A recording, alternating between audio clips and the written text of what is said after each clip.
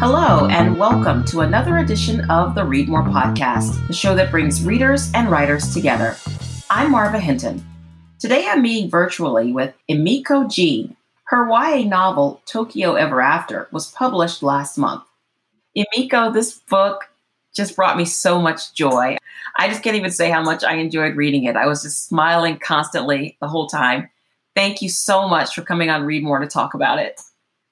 Thank you for having me, and thank you so much for your kind words. Hearing how my book has resonated with a reader is always such a treat. Tokyo Ever After is Emiko's third novel. It's about a Japanese-American high school senior named Izumi Tanaka.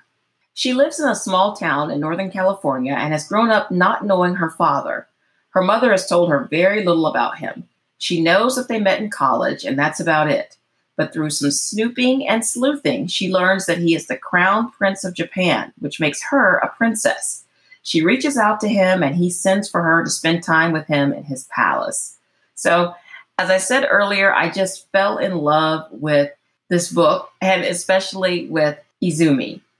I was just rooting for her all the way. How did this amazing story and how did this character come to you?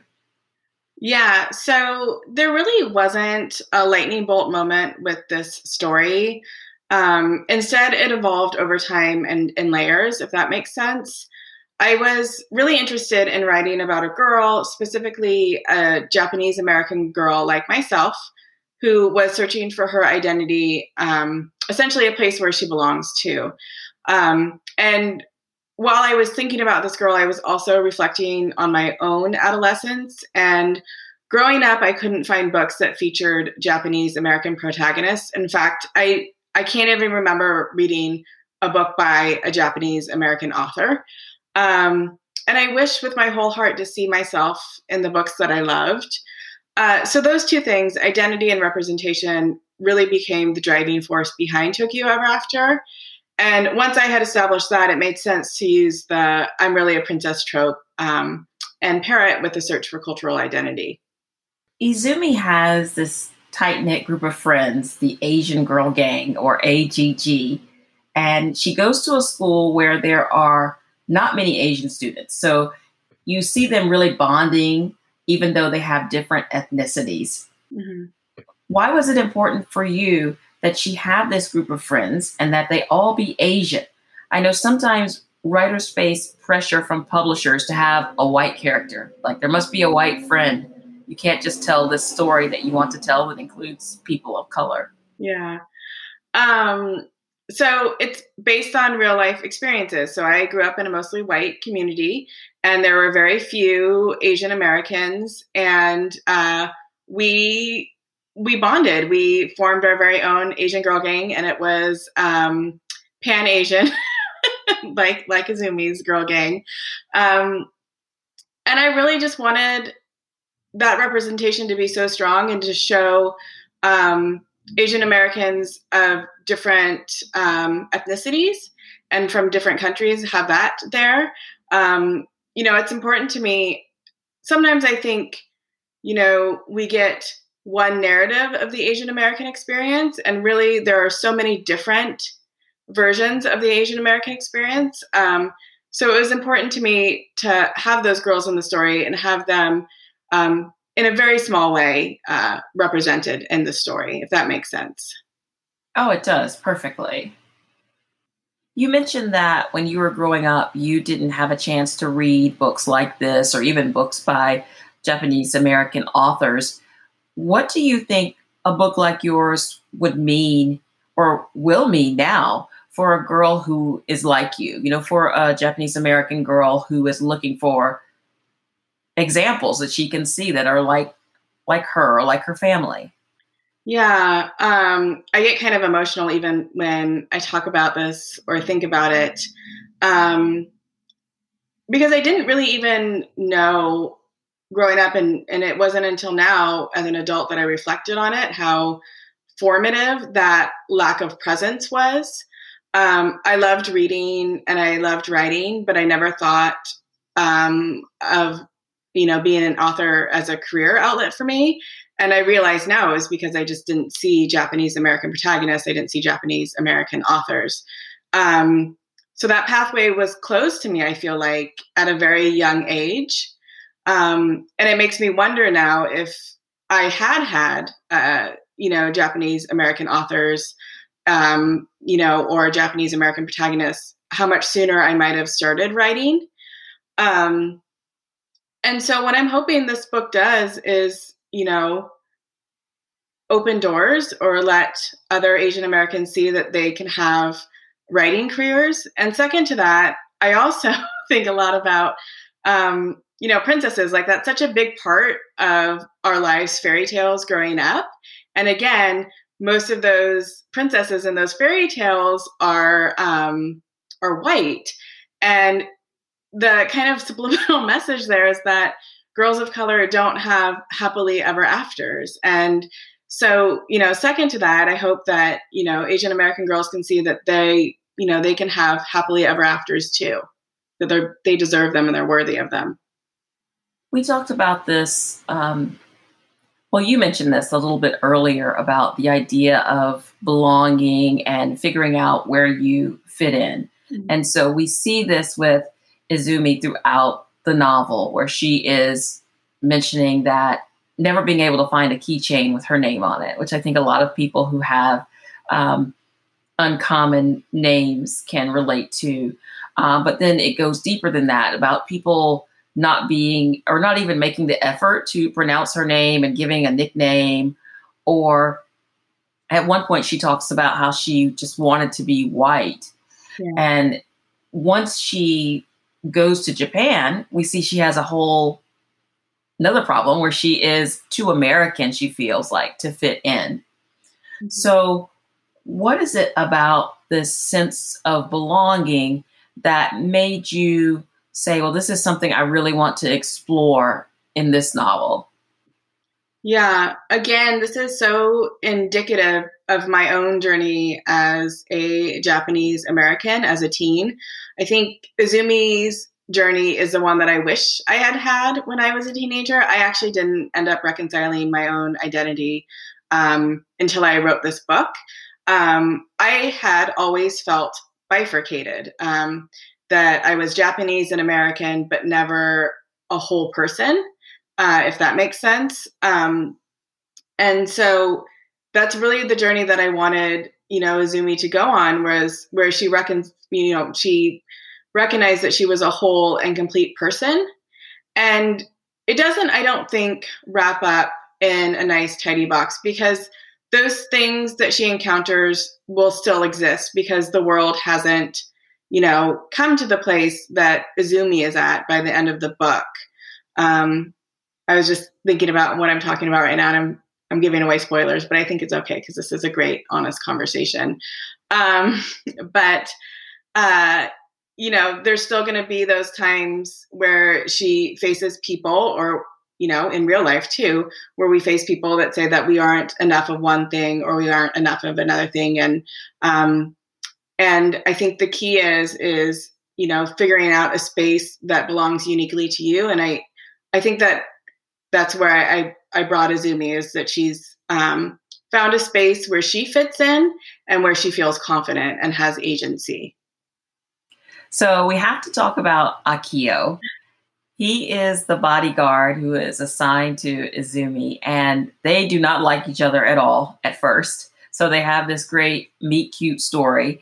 And then she begins to wonder, could he be the one? And this was one of my favorite parts of the book. And I was wondering, for you, like, how much fun was it for you to get to write this aspect of the story and just to create this wonderful character? It was so much fun. I don't know about you, but I love a good romance. Definitely. I grew up reading, so my mom used to read historical romance novels like Bodice Rippers, and I remember sneaking them into like closets or into my room and reading romance novels. And so I wanted to kind of recreate that dynamic in this book. And so it's kind of her and Akio butt heads from the beginning. And I started out the novel thinking that it was kind of an enemies to friends to lovers trope. But now looking back on it, I think it's more of an opposites to friends to lovers trope. In the sense that they're just from two different cultures. They have different life experiences, and those lead to misunderstanding. And once they're able to kind of see each other and overcome those obstacles, they really become great friends, and are able to be a bit more vulnerable with each other. This novel sent me to Google a lot. As I was reading, I realized there's so much that I don't know about the royal family in Japan. And I thought it was very educational in that way. What was that part of it like for you? Did you have to do a lot of research, or was this an area of interest already? And so you knew a lot of these things, or I guess I just want to know, did you have to go to a lot of sources and find out a lot about this before you wrote about this world? Yeah, so the imperial family was probably the most challenging aspect of writing this novel. I wanted, Izumi to be a lost princess. The imperial family is such an institution. It's the oldest hereditary monarchy, and in many ways they represent the good and the bad of Japan. So it seemed right that her search for identity would be on like this grand scale. But very little is known about the women in the imperial family. I mean, you can find their biographies, but with their like personal day-to-day lives, their loves, their feelings, their personalities, a lot of that is unknown. So, I went to like historical texts, all that kind of stuff for the emperors, and to kind of create a lineage for this faux imperial family that I created. But I really had to rely on online articles to kind of figure out what the women of the imperial family were like. This past year has been really difficult in so many ways for our country. And in one way in particular, we have just seen this sharp increase in anti-Asian hate crimes. Mm-hmm. And as I was reading, I found myself thinking about that and wondering if a book like yours could possibly have an impact for teenagers who are reading it now. Yeah. Could they grow up and maybe they won't have these attitudes.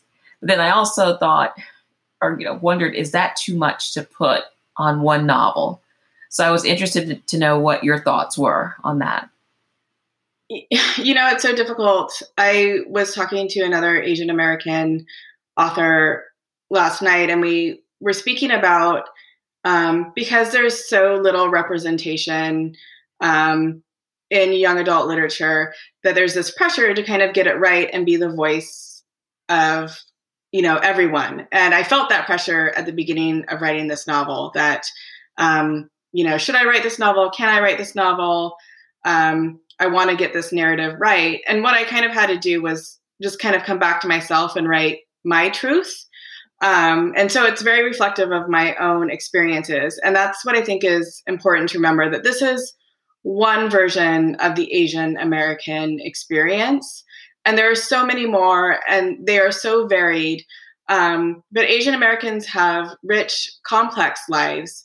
And I think, and what I hope is, that this story shows that, although it is, fictional and it's fluffy and fun and a romance, but I just think I would love for Asian American girls to see themselves, worthy of grand stories, and also of having voices. I think, for me, I've spent a long time being silent about things, and I realize now that I've kind of been conditioned to be silent and not speak up as much. I have, the whole model minority thing.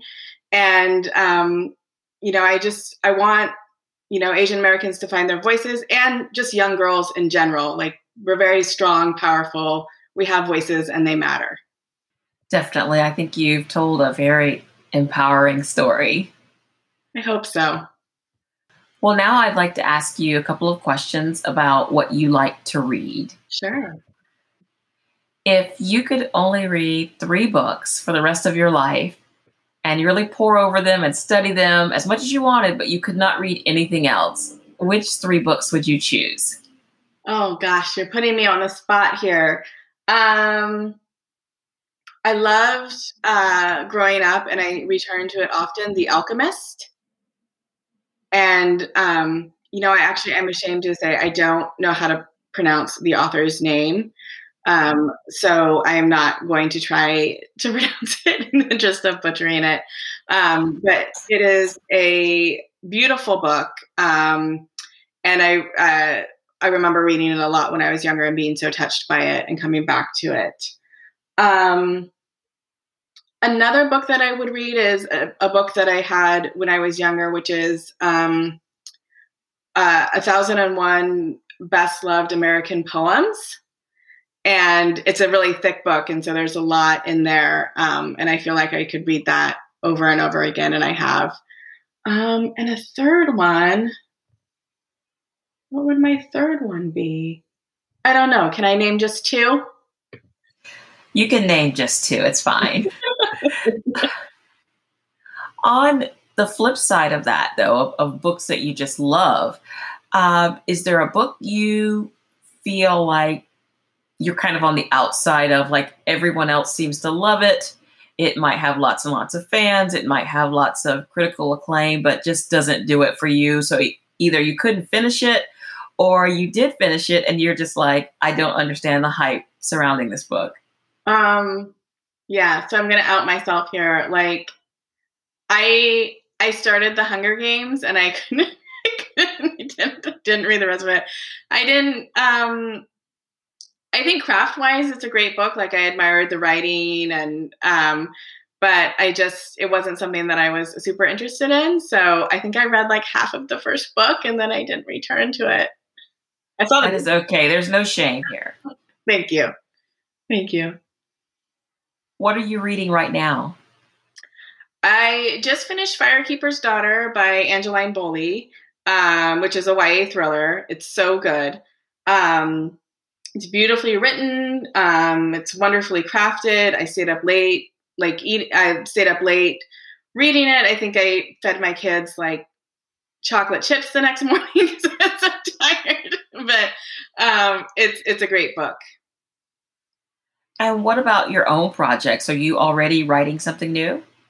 Yes. So there will be a second book to Tokyo Ever After. There will be a follow-up.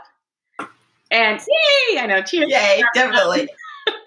And it'll be. I've gotten a lot of questions if it will be another character in the universe, but it will follow Izumi, and so she'll still be at the Imperial Palace, and we'll see friends from the States come over, and there will be more Akio and more kissing and romance and royal hijinks, all of it.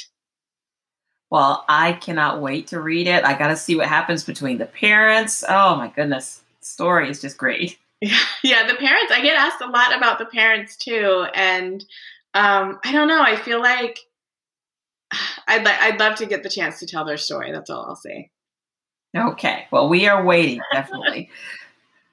So where can readers find you online if they just want to, see what you're up to or see what you're working on next? Yeah, so I have a website that needs to be updated, and that's at emikojean.com. But that is the best way to get directly in touch with me because there's a contact form there. And I'm on Instagram, emikojeanbooks, and you can find me there. And I post pretty regularly, and I also check messages on there. Although I get a lot of messages on there, so they kind of get lost in the shuffle. So if you want to reach out and touch base, my website is the best place to do that. Well, Emiko Jean, thank you so much for coming on the show. And again, congratulations on Tokyo Ever After. Thank you very much. You can find out how to win a free copy of Tokyo Ever After on our website, readmorepodcast.com. And if you like the show, please leave us a rating and a review on Apple Podcasts. You can also support Emiko and the show through buying the book on our site. Please follow us on Twitter at Read More Podcast and like us on Facebook. Join us again next time for another edition of the show that brings readers and writers together. Until then, I'm Marva Hinton, reminding you to read more.